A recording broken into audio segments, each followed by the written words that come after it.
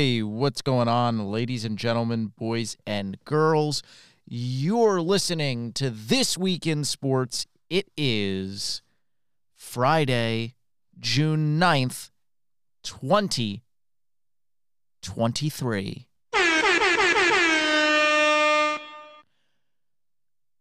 I want to first start off by saying my apologies for last week.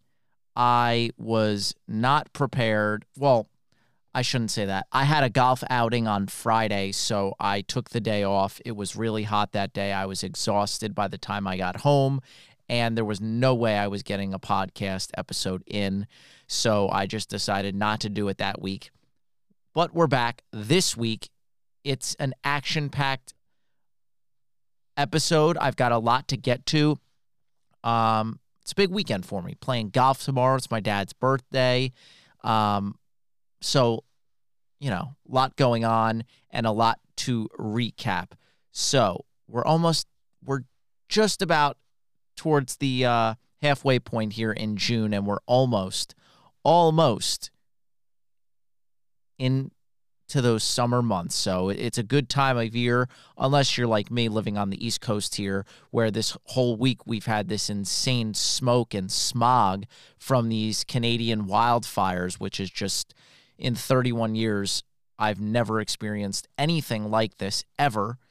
We don't live in California. We don't see wildfires like this. And who would have thought that smoke from Canada and these wildfires is so insane that these wind streams are bringing it here. They had to cancel the Yankee game the other night. They canceled a WNBA game, which I thought was weird because that's inside. They've closed city offices and government offices early here in Jersey because of the weather and the poor air quality.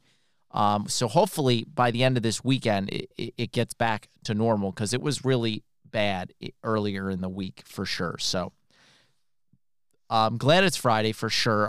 Didn't get much sleep this entire week. I don't know why. I just felt like I was really exhausted and tired in the mornings, sleeping through my alarm multiple days. And I had some dental work done yesterday. I had 3 cavities filled. So for like 3 hours, the entire bottom of my face, I couldn't feel it, from like my bottom lip down to basically out to my cheeks and down to my chin. It felt really weird for a while. But I'm okay. No pain or anything like that. So yeah, with that being said, let's jump in. Oh, and by the way, the golf outing I had last weekend, or last Friday, with my brother. My brother was absolutely horrible. He said he was sick. I don't know if I'm buying that, but it was probably the worst I've ever seen him play. So me and this other dude, my brother's friend, it was all my brother's friends from high school. Our foursome, we birdied 7 of our first 8 holes. I'll give my brother credit. He sunk like 2 35-plus foot putts throughout the round. So we birdied 7 of the first 8 holes, and we finished 9 under. We had just one damn bogey. 3 of us missed a par putt by like an inch or 2, and we bogeyed the 16th hole, which was our 17th hole. And we could have finished 10 under, which would have given us sole possession of 3rd place. But it's funny, if you've ever played in a golf outing, everybody cheats, right? So the team that won claimed that they finished 18 under par. So if you know anything about golf, there's 18 holes. That means they birdied every single hole or eagled par 5s and parred 1 or 2 holes, which is absolutely garbage and BS, because there's no professional golfers that were at this golf outing, let me tell you. And people were hammering the alcohol, and it was 90 degrees outside. So, yeah, it was, for lack of a better term, a shit show. But I'll take it, because tied for 3rd, knowing we didn't cheat at all, feel good about that, especially considering I was playing with one guy who hadn't played in 1 year, the last time he played golf, in this golf outing, and my brother, who was literally horrible. The only thing he helped us with was a couple long putts. So did pretty good. Next year, aim to do better. All right, so without further ado, let's jump right into episode 209 of This Week in Sports.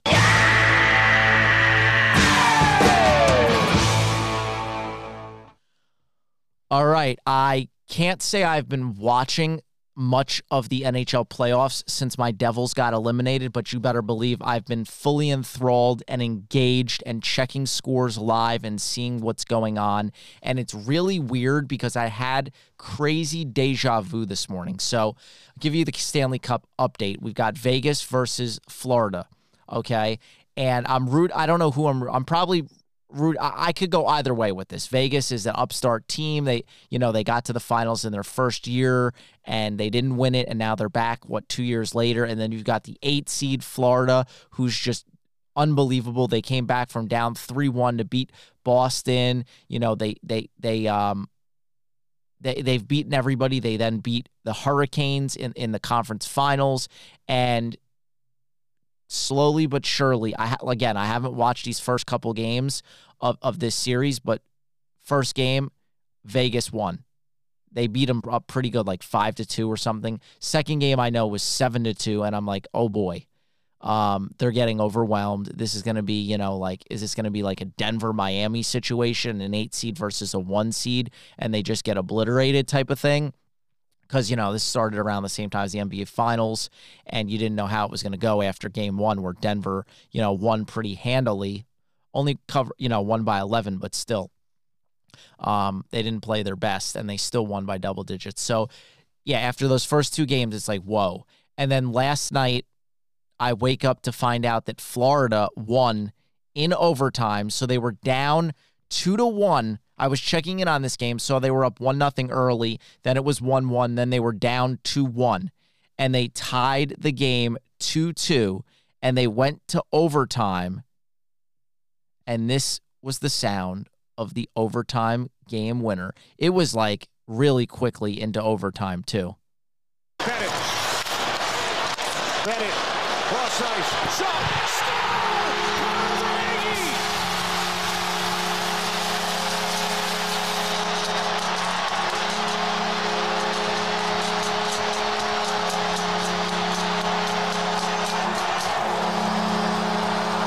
Okay, yeah, so that was in Florida after 2 games in Vegas, and they got the job done at home, and that was, if you couldn't hear over the horns, that was Carter Verhaeghe who netted the game winner. Prior to that, I said they tied the game with 2 minutes remaining. It was 2 minutes, 13 seconds, and it was none other than Matthew Tkachuk, who I've mentioned previously on the show throughout these NHL playoffs, what he's been doing. It's just ridiculous. The win for the Panthers gave the franchise its first ever win in a Stanley Cup final, and Florida has now won 10 straight overtime games, which is just insane. They will be back at it on the ice for Game 4 tomorrow night. So keep an eye on that series because it's far from over. Next up, got to talk about the softball. As a softball coach myself, what Oklahoma has done these last 3 years is unbelievable. What they did this year, it's unprecedented. Might never happen again. Good chance it never does happen again.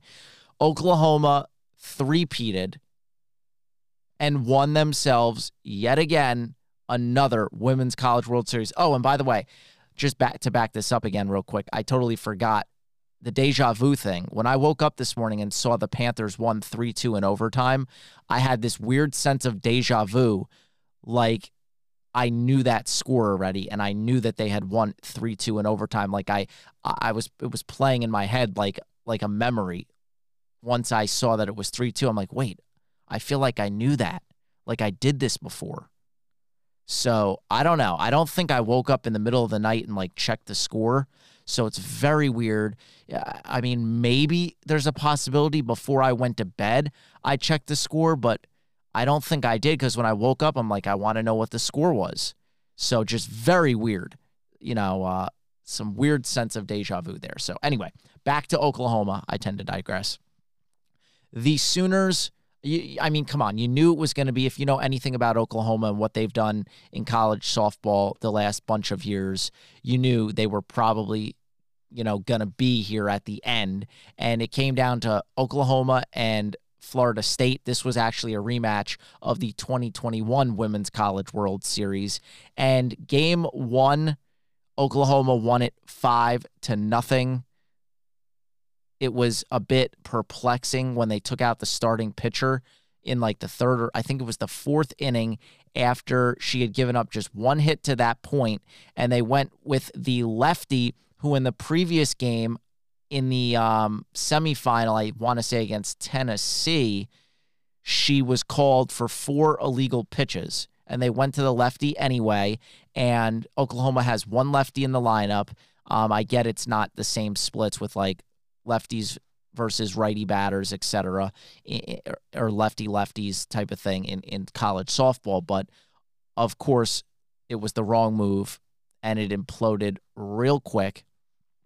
And so anyway, Oklahoma then won the game last night 3-1. This was actually a good game. Florida State was up 1-0 early, and then the following inning, Oklahoma scored, I want at least 2 runs. They got a home run to tie it, and they ended up scoring, a couple more runs throughout. And they capped it off. Florida State, it was a good effort. I'm glad we didn't see like last year against Texas where they were just obliterating them. So 5-0, 3-1, respectable losses. So Oklahoma, they actually finished the season. This is not a mistake. This is real. They finished the season 61-1, which culminated in a whopping 53-game winning streak that will continue into next season. Oh my God. It was, again, I said this before, the program's 3rd straight national title, their 5th in the last 7 years, and 6th in the last 10 years. I mean, is that not mind-boggling to you? Only UCLA from 1988 to 1990 has achieved the same feat in softball. I mean, it's really... The only other thing I can compare this to is what Gino Auriemma did in a span of about 10 years at UConn, although it's funny to think about because, Georgia Bulldogs, the football team, can actually three-peat this upcoming season because they've won 2 national championships in a row, but I'm a betting man, and I will bet you they don't win a 3rd in a row. And I just wanted to compare really quickly because I sent something to my dad, actually, about this, if I can find it.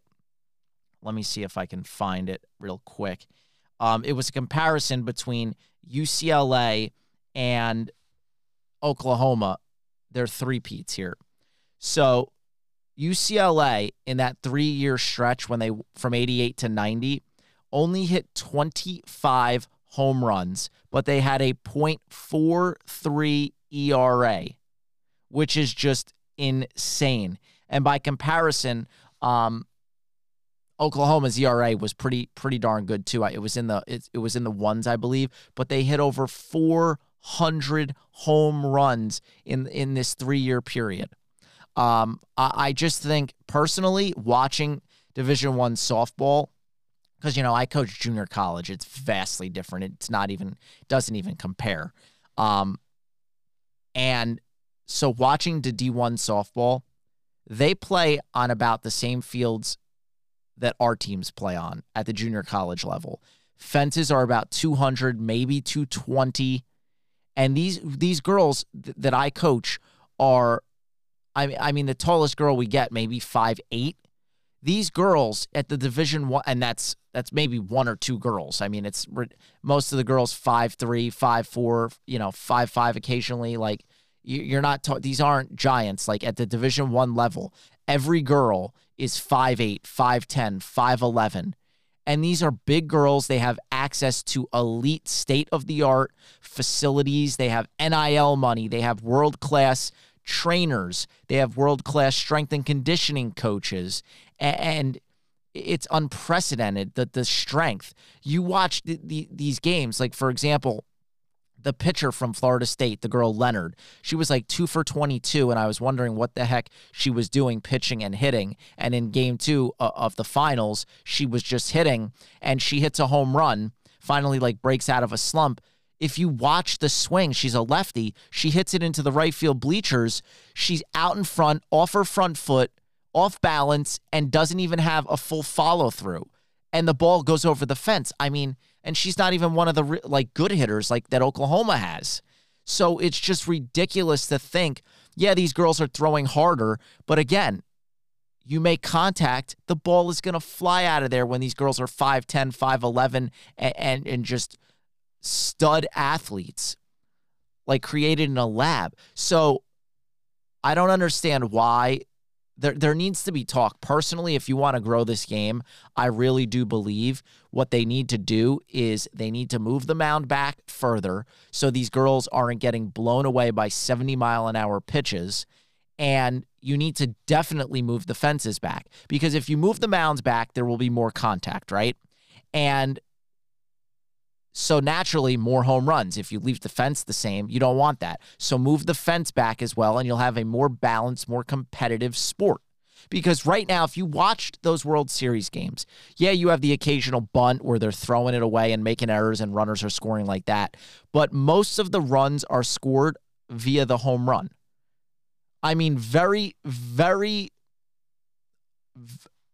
sporadically, you have like a jam shot, base hit, or an infield single, or a base hit through the left side. Most of the runs, Oklahoma, they just dominated everybody offensively by hitting home runs, and it's ridiculous to think they only made like 16 errors on the entire season. So it's just incredible. That's my 2 cents. I think they should move the fences and the mound back, especially at that level, to even things out and to make it a more watchable sport, if that makes sense. But again, congrats to Patty Gasso and the Oklahoma Sooners for their 3rd straight national championship.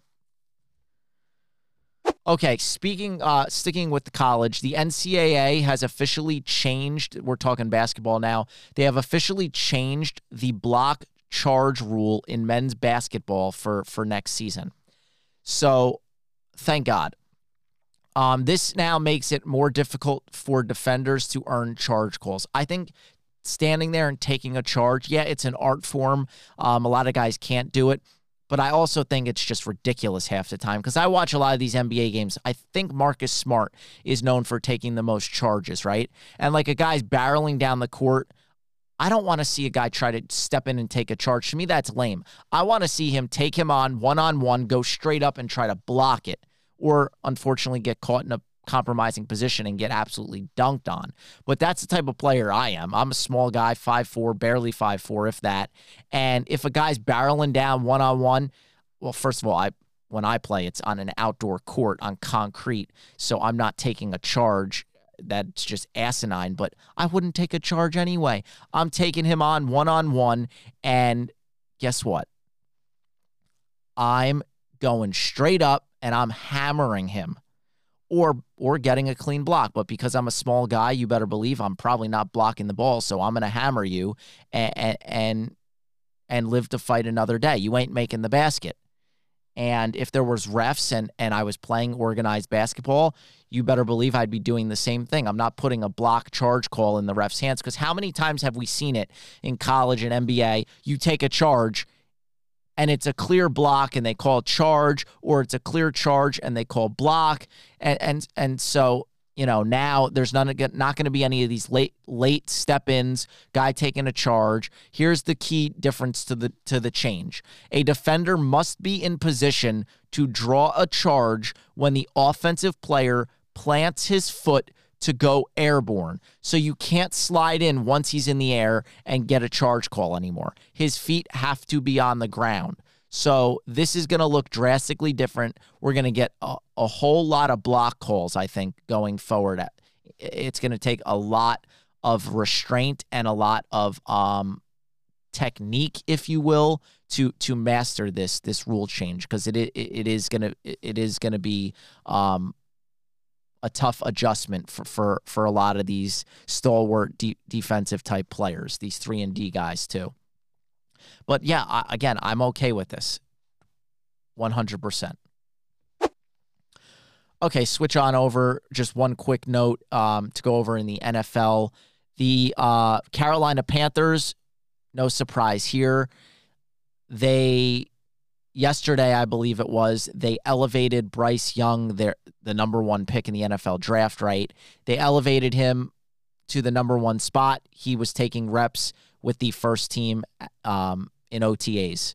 So no shocker here, right? I mean, you don't draft a quarterback number 1 overall to sit him behind Andy Dalton.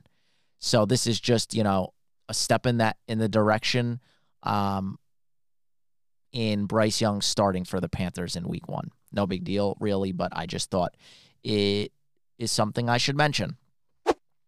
Okay, let's talk about the Big Ten for a second. So yesterday, the conference released its new outline for what it will look like with the additions of USC and UCLA. This is a little bit extensive, and I don't know if I even have all of it or understand all of it just yet. But here's basically verbatim what they're going to do. So new scheduling format dubbed the Flex Protect Plus will be as follows.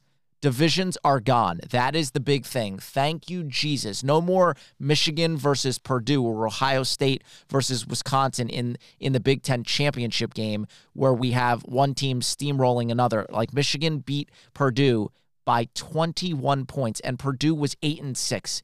No reason a team from the West should be in the Big Ten title game. And I really it's mind-boggling that they put this many good teams in the East and this many, subpar teams in the West. And I know they tried to base it on kind of like location with the East Coast teams, but my God, did anybody realize what they were doing when they did that? So divisions are gone, thankfully.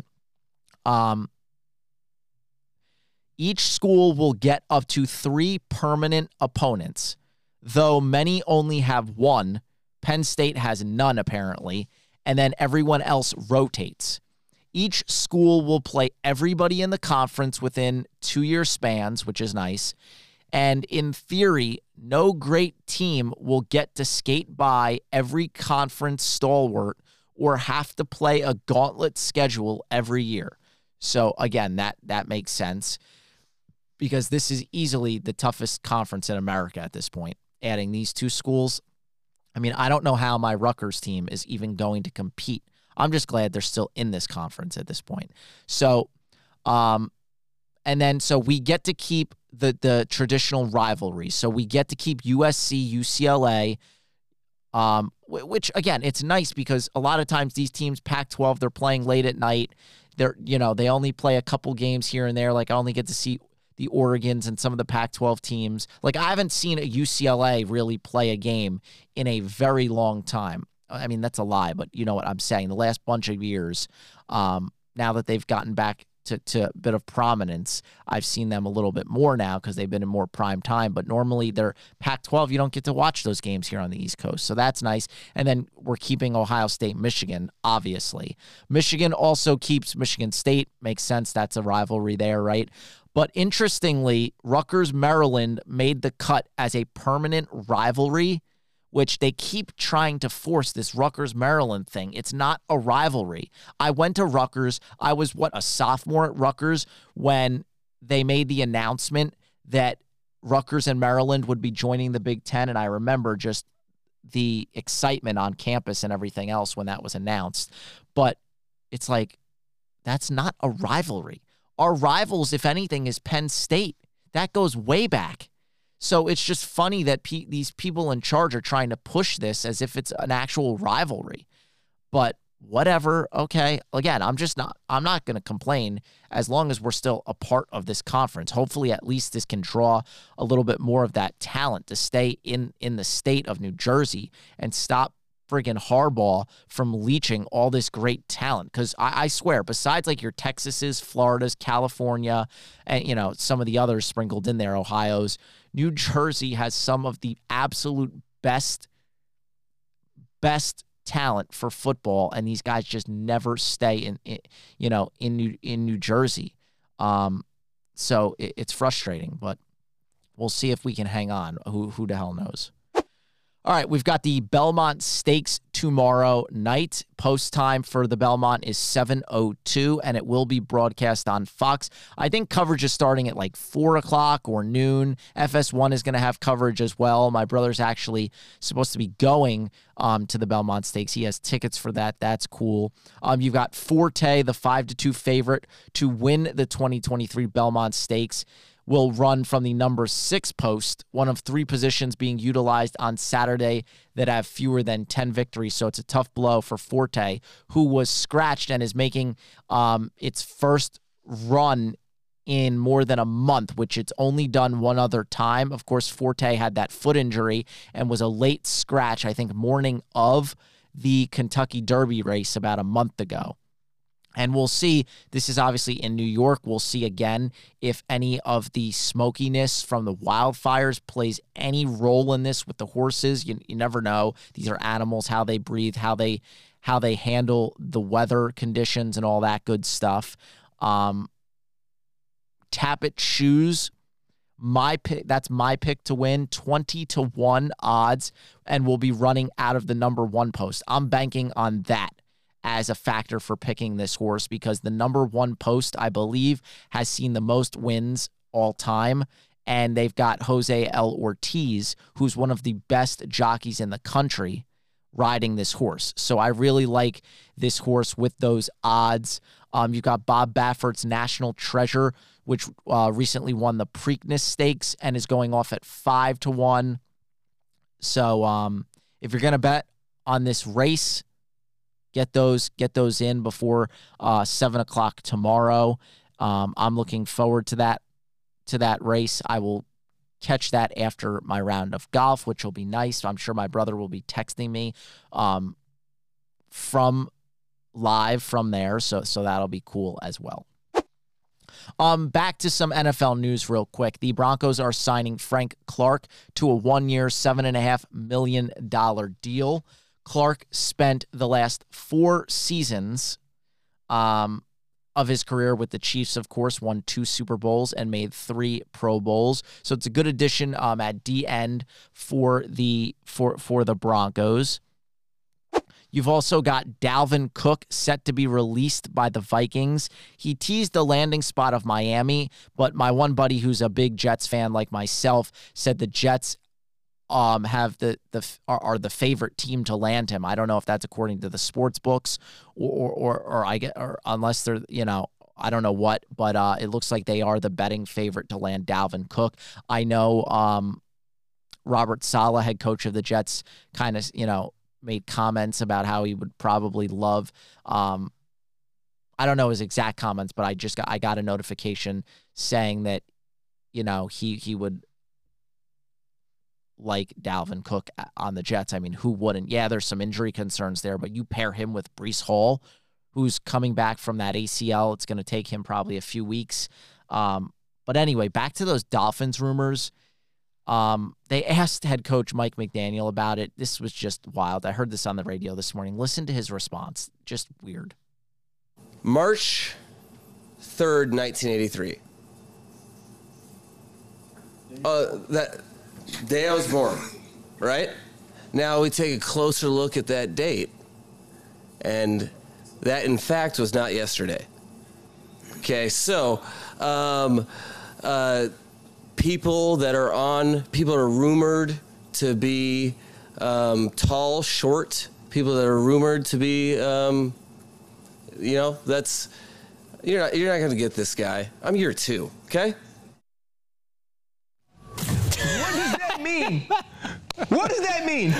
No one knows what it means, but it's provocative. Thank you. What the hell did he just... Yeah, that's the guys on ESPN, NFL Insider, talking about that. Exactly. Basically, what he is trying to say, and it's just bizarre to think, what you look at this guy, you would not think NFL head coach. It's just crazy. Anyway, basically, he's saying, I was not born yesterday. You're not going to fool this guy. It's not my first year anymore. It's my second year. I'm not talking about what ifs and maybes, and I'm not going to leak any info to the press or to the reporters about whether we're going after Dalvin Cook or whether this is a thing, because they hadn't yet released him. I don't know if they officially released him at the time that I'm recording this right now either. So he doesn't want any tampering and any of that stuff, but just, I don't know why he couldn't get to that point. Like, is he trying to be like a Bill Belichick or this snobby, arrogant guy? I don't think arrogant's the right word, or snobby, but it's like he's trying to be this cool coach that is going to give the runaround answer, like a Bill Belichick, where you don't really answer the question, because he didn't really answer the question. He just totally like danced around it, and nobody really knew what the hell he was talking about.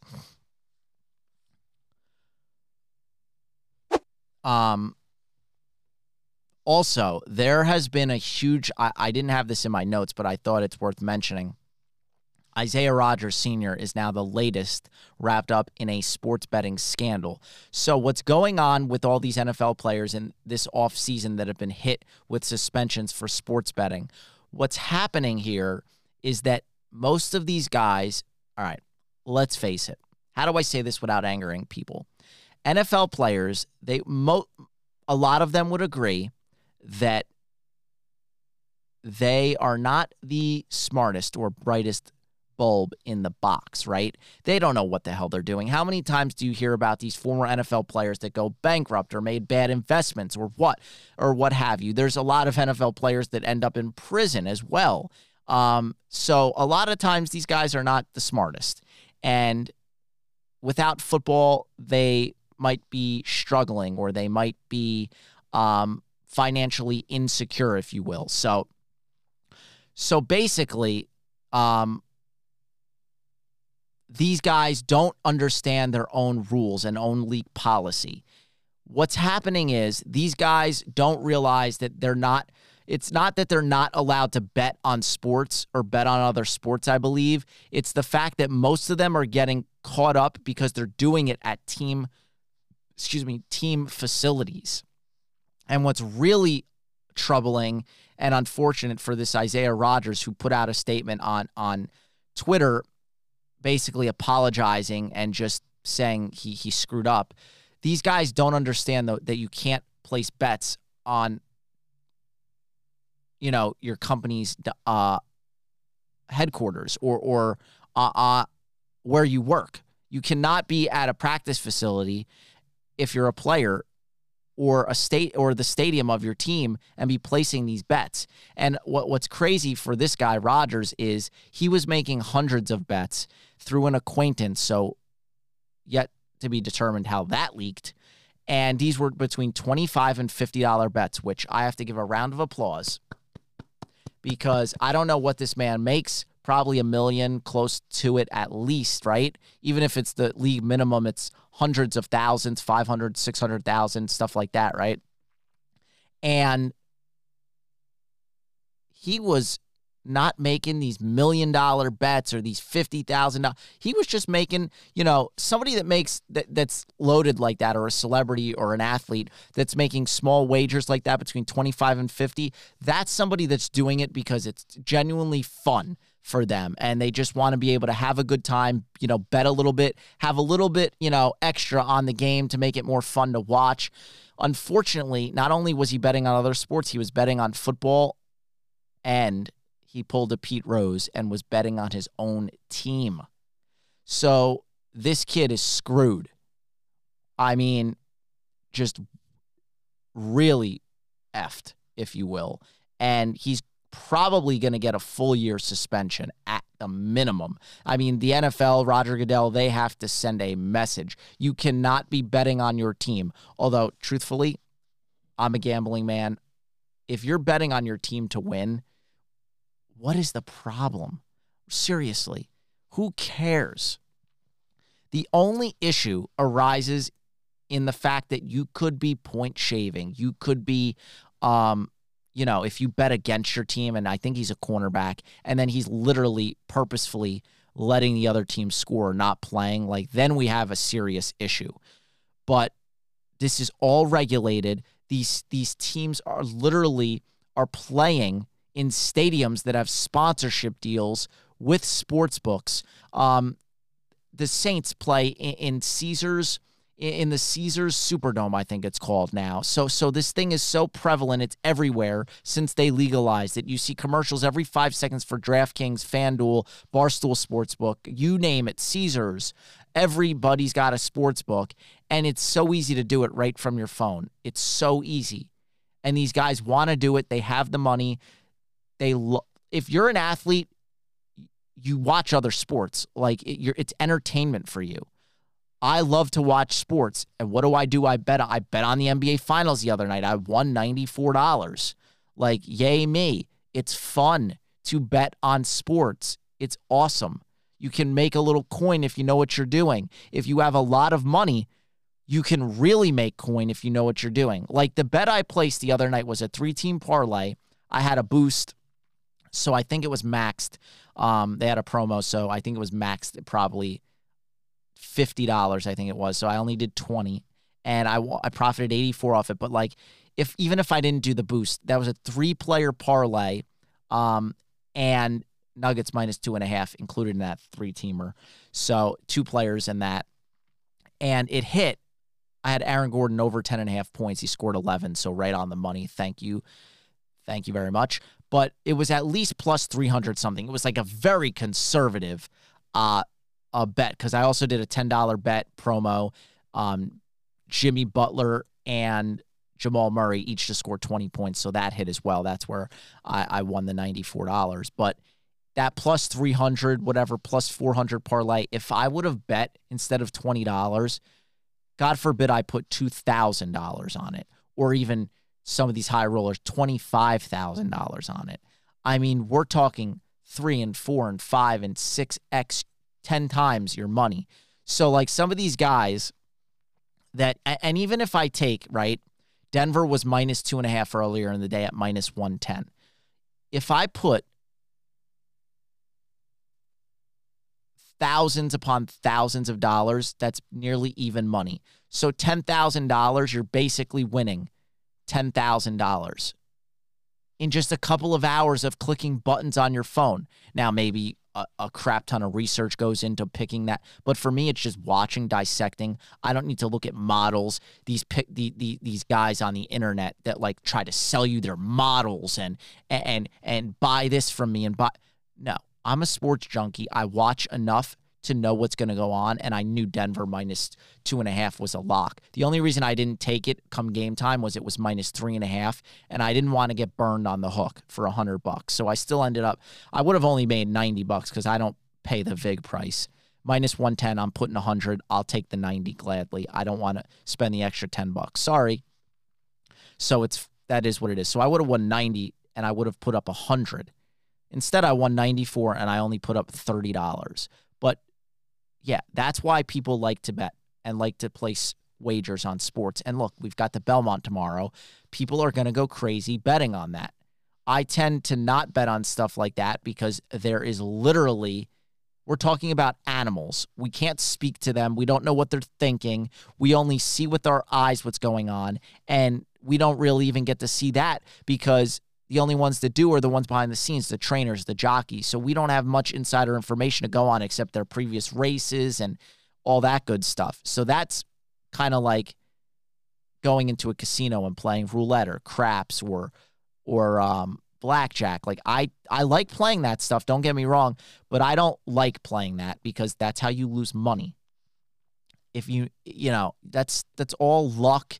And yeah, you know, people will argue that it's skill and blackjack and like stuff like that. But like roulette, come on, that's luck.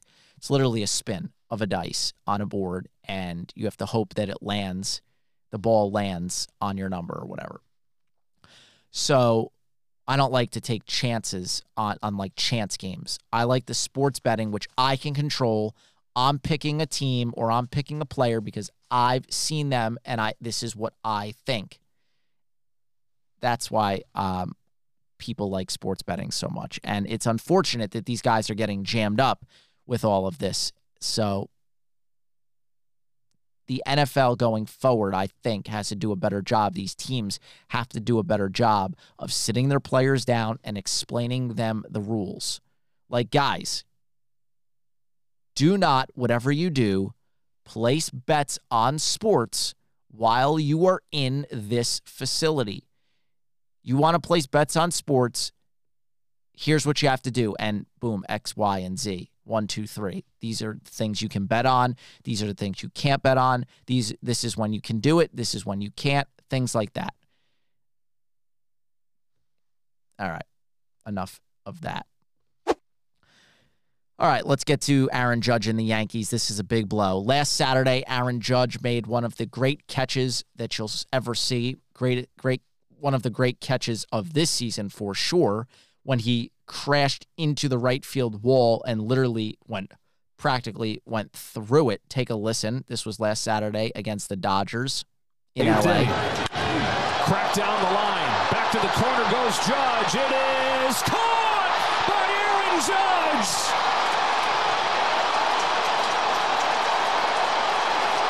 Wow. It is so much more than just the home runs. He is Superman. I think Aaron Boone's going out to check. And what's crazy about this is Judge, that was in a 5-3 game with a man on first, no outs. JD Martinez hit that. If he doesn't make that play, run possibly scores, or you have at least second and third, no outs, and the Yankees could lose that game. He makes the catch and stayed in the game, actually. Hit a laser of a home run in that game as well.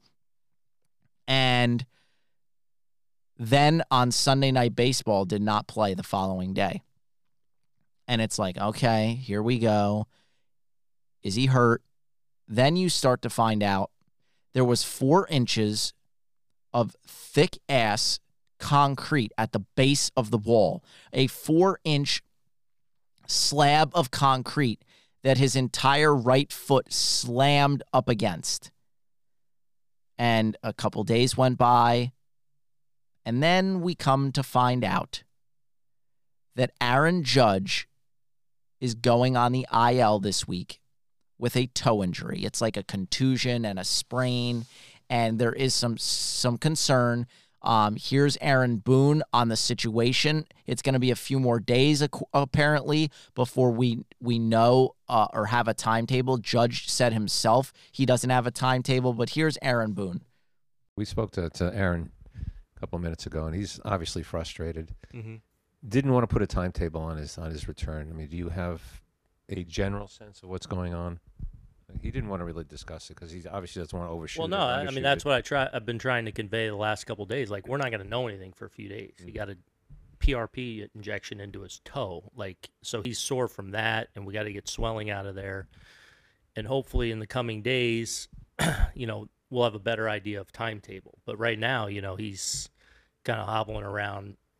And especially from the shot he just got. So, we're not going to know anything for at least a few days, I would imagine, on having a decent guesstimate on the timeline. You're saying not really knowing with Judge. I mean, is there a chance it could be extended? What's extended? I mean, honestly, guys, with the timeline, we don't have a timeline right now. We don't know. Got a shot in his toe yesterday. Bless you. I'm going to have an answer for you. When we do, we will give you the best timeline we possibly can. To throw out a timeline right now that's spread out, it's like it may be way better than that. It may be worse than that. So there you have it. Listen, the Yankees are 10 games over 500. They got not rained out, postponed because of the fire, smoke, and everything. Played a doubleheader yesterday. Lost the first game 6-5. Won the second game 3-0. Shout out to Randy Vasquez making his debut, pitched phenomenally. They lost the series. White Sox took 2 out of 3, but the Yankees are 10 games over 500, although they're 8.5 behind the Rays, who have now won 6 in a row. You take Judge out of the equation. Look at what this team was, a month ago when he was out for a little bit and missed, 10 games. And now it seems like he's probably, if I had to guess, it could be anywhere from 2 to 4 weeks, in my opinion. They're saying it's not a broken toe, but come on, a toe. I've had foot surgeries. I've had toe surgeries. I've had bone taken out of my toes. I've had screws inserted in my toes. a toe injury nags. My toes aren't the same still, and it's been 10 years. It's been like 10 years, yeah. So it's scary. This is scary. This is an injury that could very much so linger. He could ultimately need surgery. He might not be the same player the rest of the year. God forbid. So he's the heart and soul of this team. He's the captain of this team. So it's really a shame. And it took this Aaron Judge injury for the Dodgers to fix this issue in right field and around. I guess it goes around the whole fence. So they've reinforced it with some padding now. So hopefully this don't happen to the next guy. It's a shame it just took Aaron Judge getting hurt for them to do this.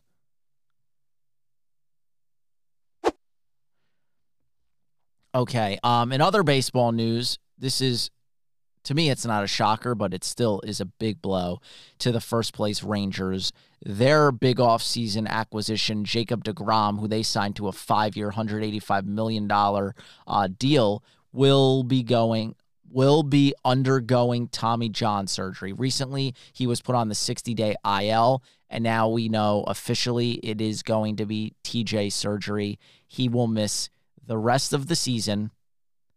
And all I got to say is, boy, oh boy, did the Mets ever dodge a bullet there, although the Mets are a disaster in their own right, signing a 40-year-old pitcher in Justin Verlander, coming off a Cy Young who has an ERA over 4 and has given up 7 home runs already this year, whereas all of last year, I believe he gave up 12 in 28 starts. So I'm not too surprised by the deGrom news, unfortunately. I mean, he hasn't made more than 15 starts since 2019. He's a 2-time Cy Young winner, sure. Got a career ERA of, 2.53. He turns 35 this month. And because of Tommy John surgery, we're looking at minimum 18 months. So we're talking 2 years. He won't be pitching again until he's almost 37 years old. So it's very possible. You have to consider the fact that deGrom may never make it back again and pitch ever again. It's very possible. So if you put that into perspective, I think it hit deGrom, and that's why I'm going to play this clip. You can tell how, he's extremely emotional. He's crying. He does care. It's tough because everyone said a number of years ago that this guy brings it every single pitch, and you can't sustain 100 miles an hour on your arm and elbow every single pitch. And that's why a lot of guys, as they get older, CC Sabathia is a good example. They lose that velocity, and they can't throw as hard. So they know they have to finesse it and work on their other pitches. deGrom was throwing literally 95-mile-an-hour sliders and 90-mile-an-hour changeups, stuff that is just unprecedented strain on somebody's elbow. That's stuff that's never been done before. It's incomprehensible.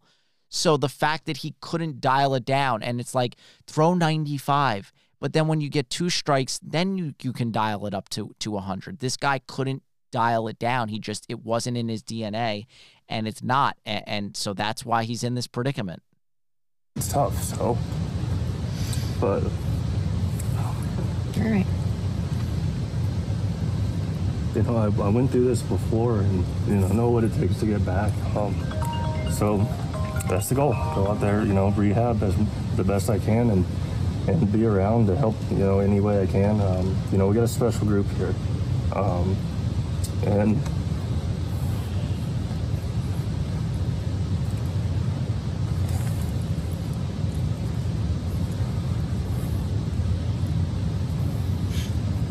then I'll be able to be out there and help them win. It's tanks. So this is what we love to do, but finding this out, coming here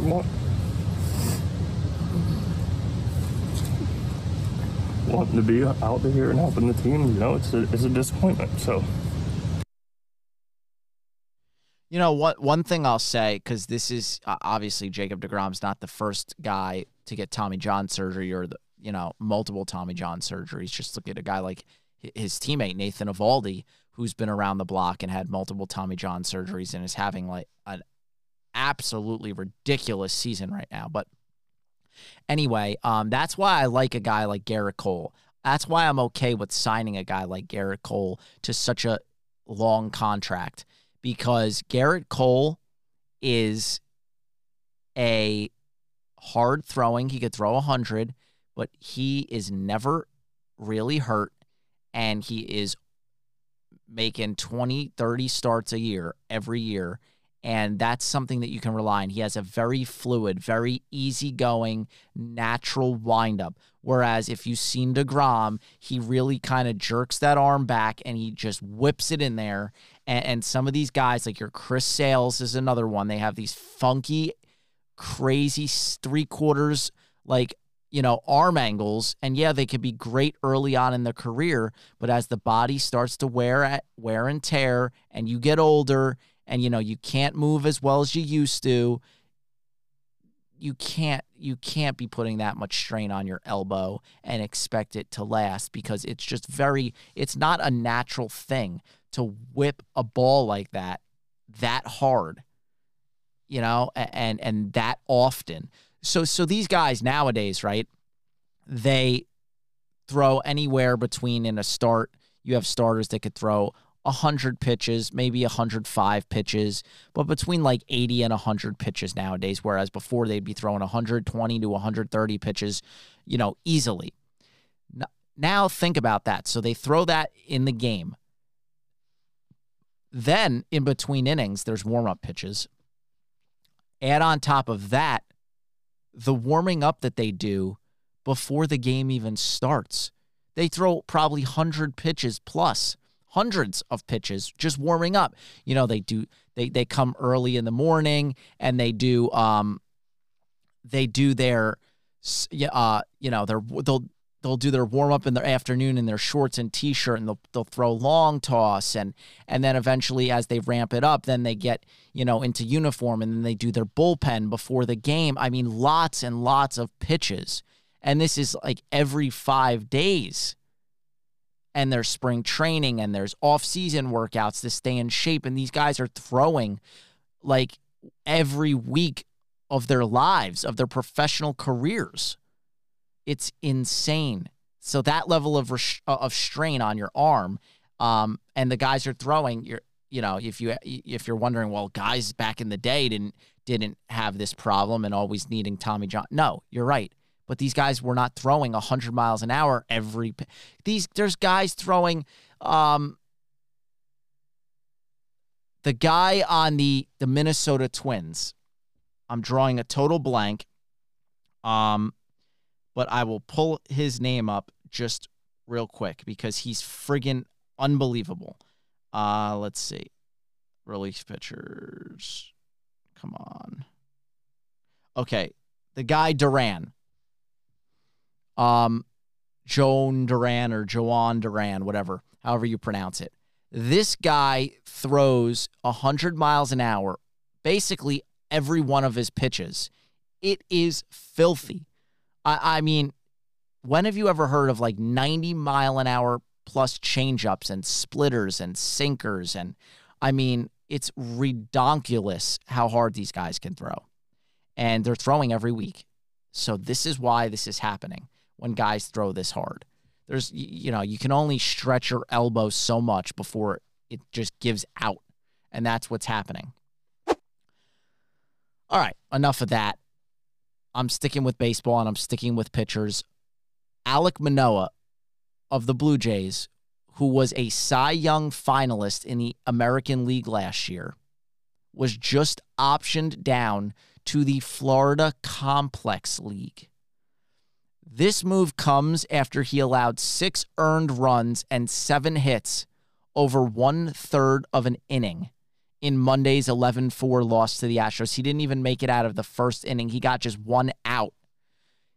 He's only 25. He was an all-star and finished 3rd in the American League Cy Young voting last year. But through 13 starts this year, he's 1-7 with a 6.36 ERA and a 6.52 FIP. His numbers are just so bad. He's allowing 10.6 hits and 6.5 walks per 9 innings. And if you're wondering what's FIP, because a lot of these, these new stats, these nerdy stat guys, some of them I don't even know, but FIP is fielding independent pitching. It's similar to ERA, but it focuses on the events a pitcher has the most control over. Strikeouts, unintentional walks, hit by pitches, home runs, that sort of thing. So just know he's bad. And according to Baseball Savant, opposing hitters are slugging .496 and have a .394 expected weighted on-base average when he's on the mound. It's just insane. I mean, we've heard of guys in the past getting sent down. They got to work on their craft. Maybe they're tipping pitches, whatever. They tweak a little something, and then they could come back. But this is a little shaky for the Toronto Blue Jays, who had, they've had high hopes for a while now, the last few years, and they're in fourth place right now in the American League East. They're 36-28. But they are currently out of the playoffs as of right now. They're half a game back, so they've got some issues. So something to keep an eye on. Okay, another cool story I wanted to talk about. We have one of the top young prospects in all of baseball who got called up this week, and he just hits the eye test. You look at this kid, and you're like, whoa, this guy is a stud. Just look at him. He looks athletic. He looks just like an absolute stud athlete, a stud baseball player. He's a third baseman. So the Reds called up Elly De La Cruz this week. They batted him cleanup in his first MLB start. That tells you all you need to know. And out of nowhere, because the Yankees just played the Reds and swept them, I believe. And I thought, they're not that good. But all of a sudden, the Reds are making this push. And they're 29-34. Yeah, they're 5 games under, but they've really started to accomplish. They're only 4 games back of a wild card, and they've really added a spark since they called this 21-year-old kid up. And what did he do in his first MLB start? He ripped a 112-mile-an-hour triple into the gap, good for the hardest hit ball by a Reds player all year. And it took him just 10.83 seconds to get from home to third, the fastest in baseball this year. Take a listen to what that sounded like. Just ridiculous. De La Cruz passes to right center. Is he for real? He's going to go 3. Easily has a triple. Folks, you better come down to the ballpark. You better come down here, Cincinnati, and watch this young man play. Look at him pick him up and put him down. Those long strides. I'm telling you, Matty McClain, oh my goodness, these 2 young kids, some kind of fun watching them play. Yeah, this kid actually, the way he was running, they're right, long strides. And you heard the announcer, is he for real going to try for 3? And then he makes it easily. 10.83 seconds. He looks like a tall, like a track star, like an Usain Bolt, like body type. And when he starts running around that turn from first and he turns that shoulder and he's going, man, oh my God, it is something to behold. You've got to see it. And then he wasn't done in the same game, again off Noah Syndergaard, who another pitcher that might find himself out of a job pretty soon. He's been awful. Here is Elly De La Cruz hitting a 458-foot home run. Tennis match, golf tournament silence. Anticipation to see what... Oh, goodness! That ball had a family!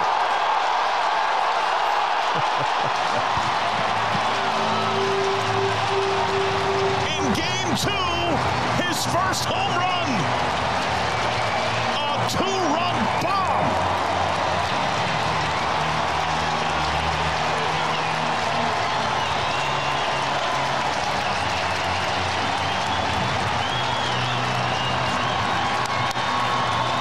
John, that wasn't just a home run. That ball almost visited the ballpark.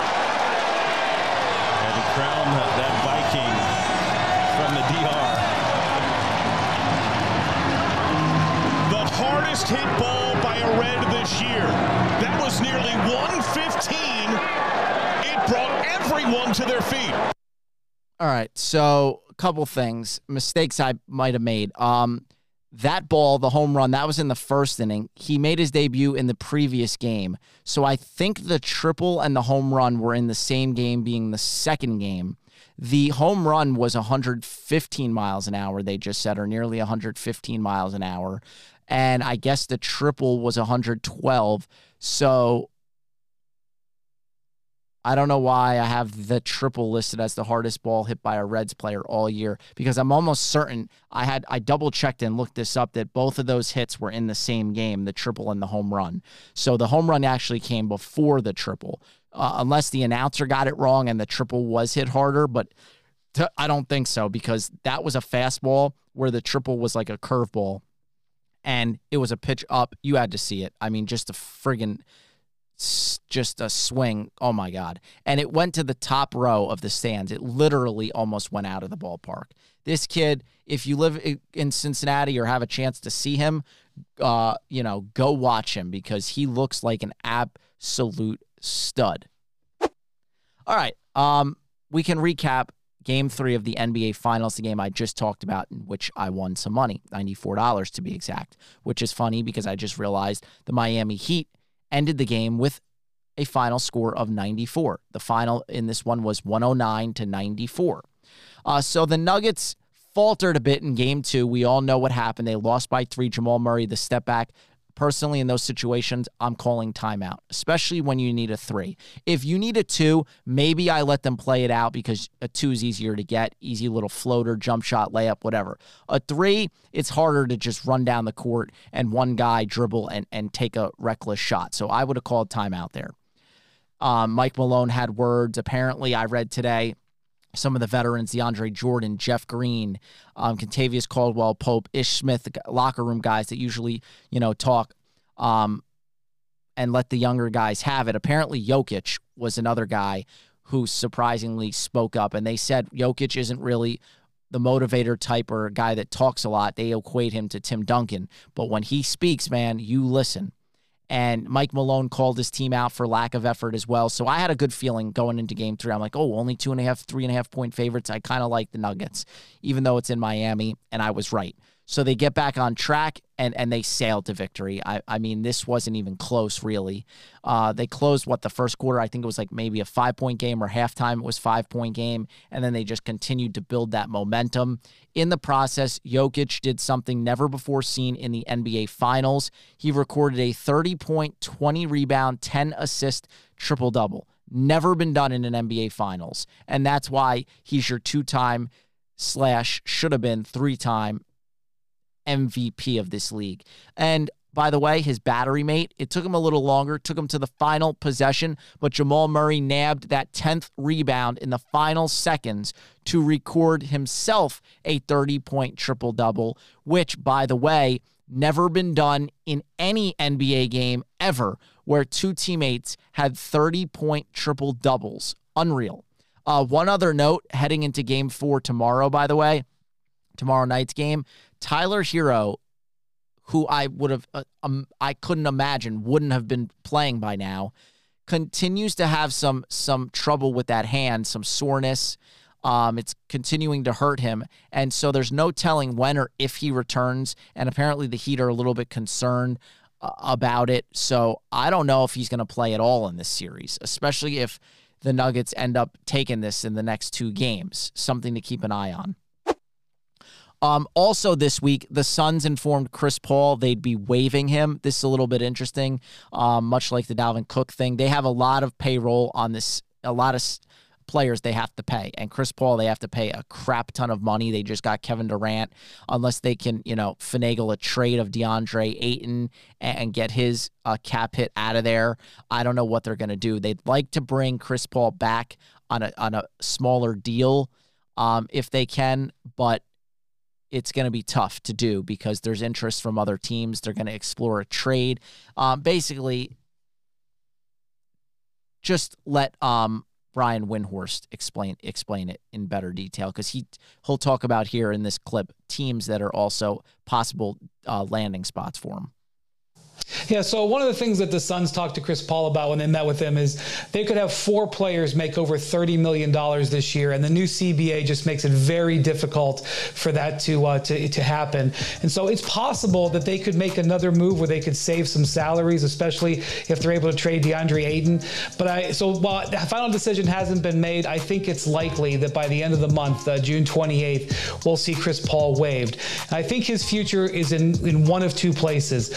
One is Los Angeles, be it the Lakers or the Clippers. Both teams potentially in need of a point guard. Their point guards on both teams are free agents, Russell Westbrook and obviously D'Angelo Russell.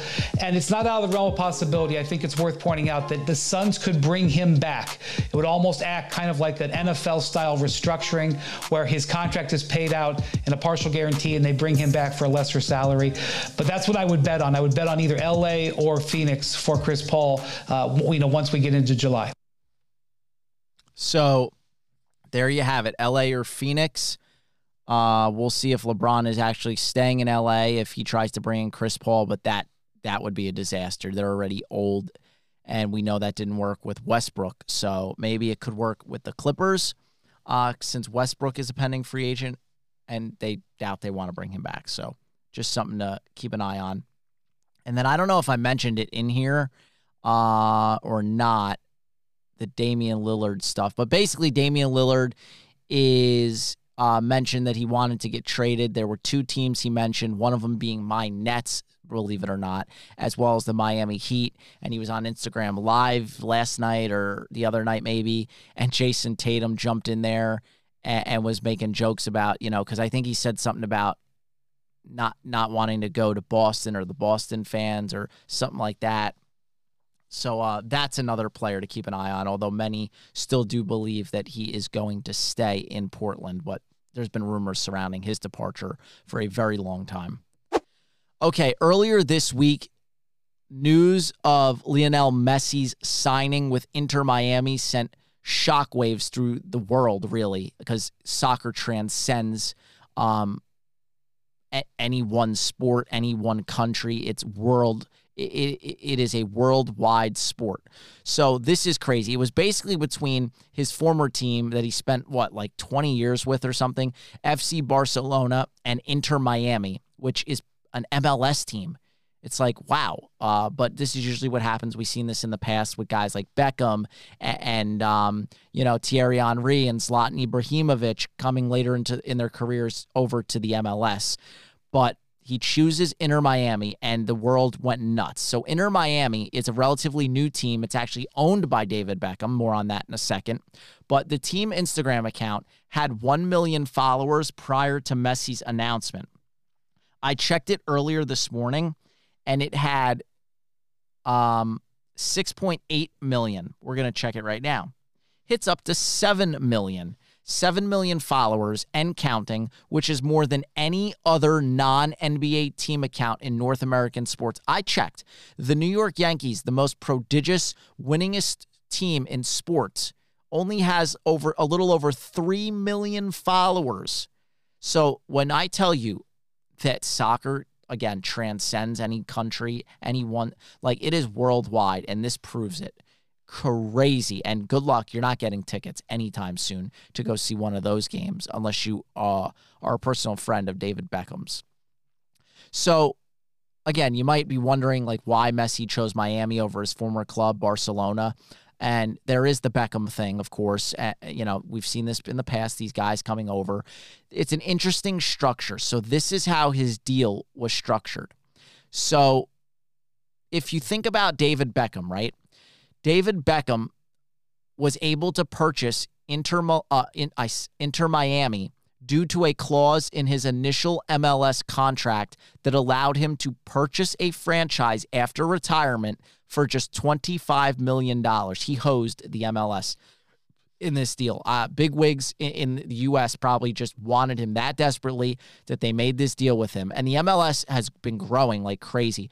When Beckham came over, there was, I think, only a handful of teams. Now there's 20-something teams, I think, and there are there's plans for a lot more. So he bought Inter Miami for $25 million. In February of this year, Forbes valued them at $600 million. Oh my God. Talk about a sweet investment.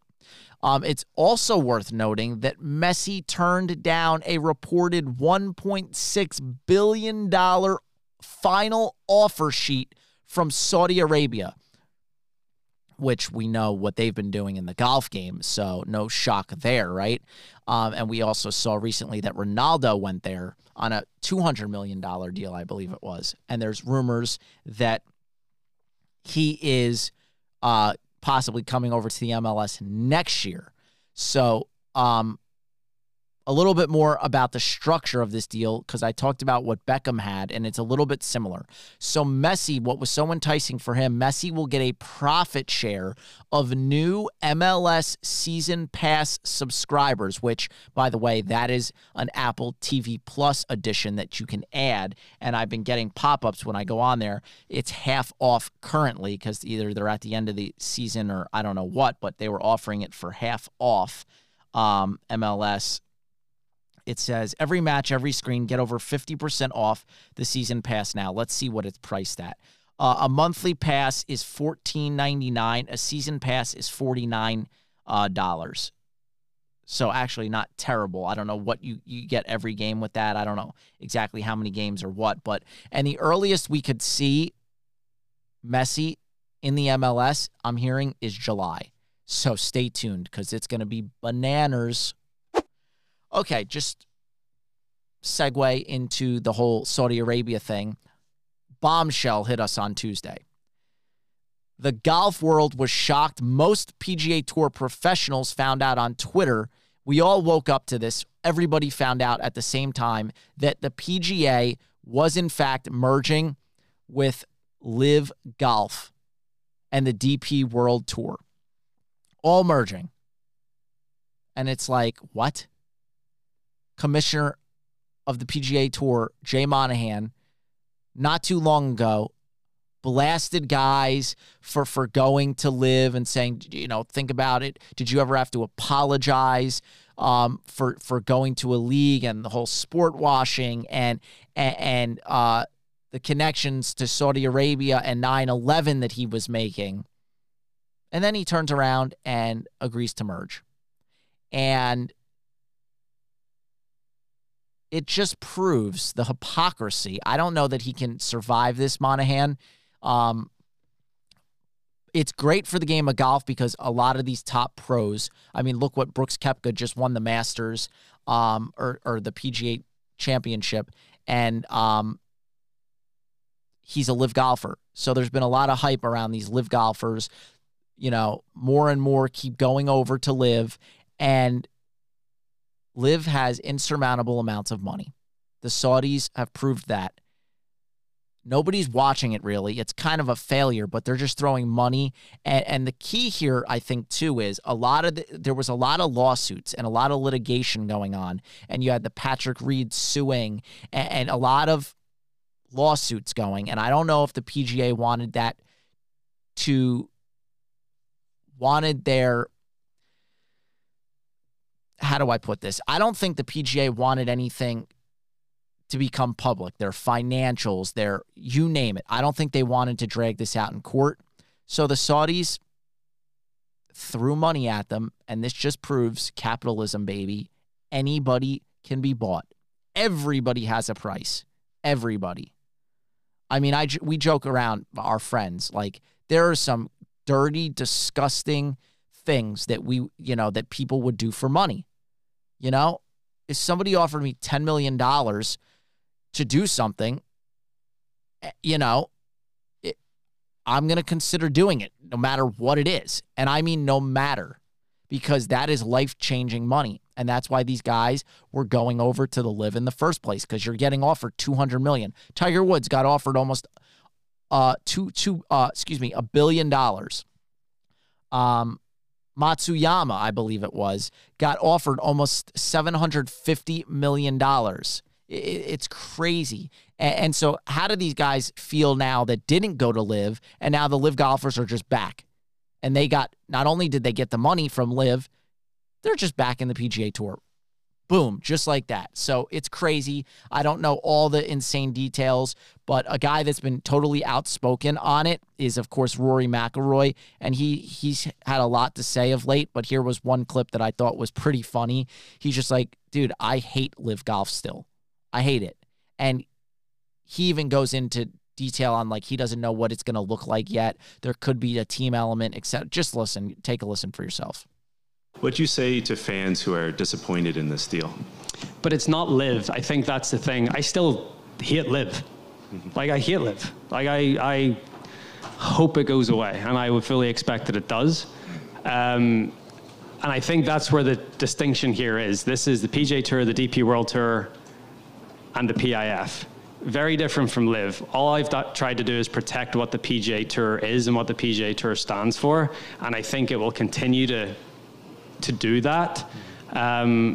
So look, going forward, I hope that there may be a team element, and you're going to see maybe me, maybe whoever else play in some sort of team golf, but I don't think it'll look anything like Liv has looked, and I think that's a good thing. So yeah, just a little bit interesting that, like, even Rory doesn't know what's going on, to be honest. So crazy. We're an hour 15 in. I want to wrap this up, so let's move along pretty quickly here. Sunday, Viktor Hovland won in a playoff to claim the Memorial at Muirfield, his biggest victory yet. And most guys would celebrate, go out drinking, party, friends and family, have a good time. No, instead of celebrating like a normal person, the very next day, well, less than 24 hours later, Hovland, a professional PGA Tour player who has his own caddy, decided to go caddy for his former college roommate in a U.S. Open qualifier. Just incredible. And I think it was 36 holes that he carried this kid's bag. So Zach Baucho, not really sure how to pronounce that. They were college roommates at Oklahoma State, where they played together. So I think that's just classy move. Just awesome. But Viktor Hovland should not give up his day job anytime soon because his buddy did not make the cut. And then we've got to talk about Rose Zhang. Learn the name, folks, because she just finished her junior year at Stanford, where she became the first player to win back-to-back national championships. She actually won this year's championship a few weeks ago, 2 days before her 20th birthday. So she was 19 years old when she did it. First ever to win back-to-back. And then she goes pro and is playing in her first LPGA event, Liberty National in Jersey City, which I've been to. She dazzled. She didn't even play her best. She shot a 74 on Sunday and bogeyed 18 to force a playoff. Otherwise, she would have won outright. But she stayed poised, she stayed composed, and she won, I think, on the second playoff hole. First career professional event, and she wins it, just like that. It's just incredible. She became the first player ever to win an NCAA championship and LPGA event in the same year, and she became the first woman since Beverly Hansen in 1951 to win in her professional debut. Oh, and stop me if you heard this before. A prodigious, once-in-a-generational talent golfer from Stanford. Ring any bells? Tiger Woods. Yeah, just insane. Okay, this weekend we've got NBA Finals Game 4, Stanley Cup Finals Game 4, Champions League Final, Man City versus Inter Milan tomorrow, 3 p.m. if you're interested in that. College World Series Super Regionals got underway today. A couple good series, MLB series this weekend. The Texas Rangers at the Tampa Bay Rays, 2 first-place teams, 2 of the best teams in baseball. Tampa Bay on a 6-game win streak. And then you've got the Yankees and Red Sox. You've got Garrett Cole tonight against Garrett Whitlock. So we'll see how that goes. The Yankees lineup has been less than ideal. They called up Billy McKinney, some less than likely guys Willie Calhoun, Jake Bauer's been getting it done. So we'll see. The Red Sox aren't that good. We'll see how that amounts. Then you got the Miami Marlins at the White Sox. Keep an eye out, folks. Luis Arias is hitting .403 on the season. It's absolutely ridiculous. No one has hit 400 in a season since Ted Williams. And the closest ever was Tony Gwynn, who hit 394. So, I mean, he's having the best season in at least 15 years. Highest batting average in at least 15 years up to this point. He's getting multi-hit games like every day. So keep an eye out for Luis Arias. He won a batting title. He prevented Aaron Judge from taking home a Triple Crown last year when he was on the Twins. Now he looks to become the second player ever besides DJ LeMahieu to win a batting title in both leagues. Just ridiculous. So yeah, look out for him. Then you've got the Mets at Pirates this weekend. The Mets have lost 6 in a row, including last night's brutal sweep against the Braves. They had a 10-9 lead in the 9th. David Robertson served up a home run to Arcia, and then they lost on a 3-run bomb in the 10th inning. Just a tough blow. They got swept by the Braves. They have lost like 6 in a row. Pete Alonso got hit on the wrist. He's out, which sucks because early next week we have Yankees and Mets Subway Series. There will be no Judge and no Pete Alonso, so that sucks. Okay, let me update you on the RBC Canadian Open, which is taking place in Canada, which surprisingly they have not mentioned anything about the smoke or anything like that, so it looks like it's okay there. Carl Yoon is in first right now, 9 under. A lot of guys, I don't know. Aaron Rye, well, we know who Tyrell Hatton is, C.T. Pan, Corey Connors. Yeah, it's a loaded field. Leaders at 9 under. You've got guys all the way 4 under, 3 under. So, yeah, long weekend ahead of ourselves. I think Rory was 3 under. Rory's there at 6 under now. He finished 6 under. He shot a 67 today. So, there you go. Okay. So you have that. And then, of course, French Open. By the way, Djokovic, he made the French Open final, I think becoming the oldest player to do so. He knocked off the number 1 seed early this morning. So something to keep an eye on. And I don't know what's going on with the women's side, sorry to say. But that is on this weekend. And it's probably going to be super early in the morning. Okay, last but not least, on this date in sports, June 9th, 1987, Magic Johnson's hook shot with 2 seconds left put the Lakers up 3-1 on Larry Bird's Celtics in the NBA Finals. And I have audio of that. Laker ball and a shot to win it. Down by 1. 5 seconds to go. Seconds left. Magic down the middle, just what I thought. A hook shot at 12. Good! 2 seconds left. The Lakers take the lead on Magic Johnson's running sky hook. So there you have that. And before I let you go, let's see. We've got a lot of new movies and TV shows. If you have not yet seen Air on Amazon Prime, please go see that. Also, I heard that if you were a big fan of the docuseries on Netflix, Full Swing, that covered the PGA and LIV, I haven't finished it. The cameras were rolling for season 2 when the merger was announced this week. So they are going to have great footage of individual players and their reactions and whatnot as this came out live. So that's going to be awesome to see. And then, of course, it's my dad's birthday tomorrow, so happy birthday to him. I won't reveal his age, for lack of embarrassment, but he's up there. And we'll be playing golf tomorrow in the afternoon, and it'll be a nice birthday present for me to hopefully kick his ass. So, yeah, he'll be listening to this at some point, and I'm sure he'll get a chuckle out of that. And next week, I'll come back if I remember, and because I won't be scared. I'm not scared.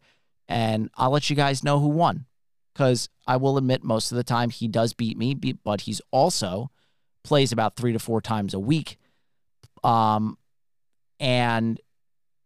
I start off slow. I've been keeping up with him. I've beaten him I think like 2 out of the last 4 rounds or 2 out of the last 3. I think I had a better score than him on the back 9. But he usually has been pummeling me on the front. We always hit the turn and he's up like 6 strokes, but I haven't had a good game in about a year. in terms of my striking of the ball. I'm hitting my irons really high, and I've lost tons of distance, and I'm an amateur. I don't play a lot as much as he does. I can't, obviously. And so I don't have, consistent, I can't practice enough to get my swing back, but we'll see. I'll make it work. So with that being said, guys, enjoy your weekend. Stay safe. If you're in like New York or something and the smoke and the smog is still an issue, just stay indoors. There's a lot going on that you can watch on TV. With all the streaming services and whatnot, I can never get bored. I could stay inside all day long, and I will probably never get bored. So enjoy the NBA Finals. Enjoy, baseball. Enjoy it all, because I'm going to go watch the NBA Finals Game 4 right now as I get ready to post this episode, do some editing, and get this posted up in the next half hour or so while I watch that game. So enjoy the weekend, everybody. So long, and I will see you next week. This is the Pody signing off.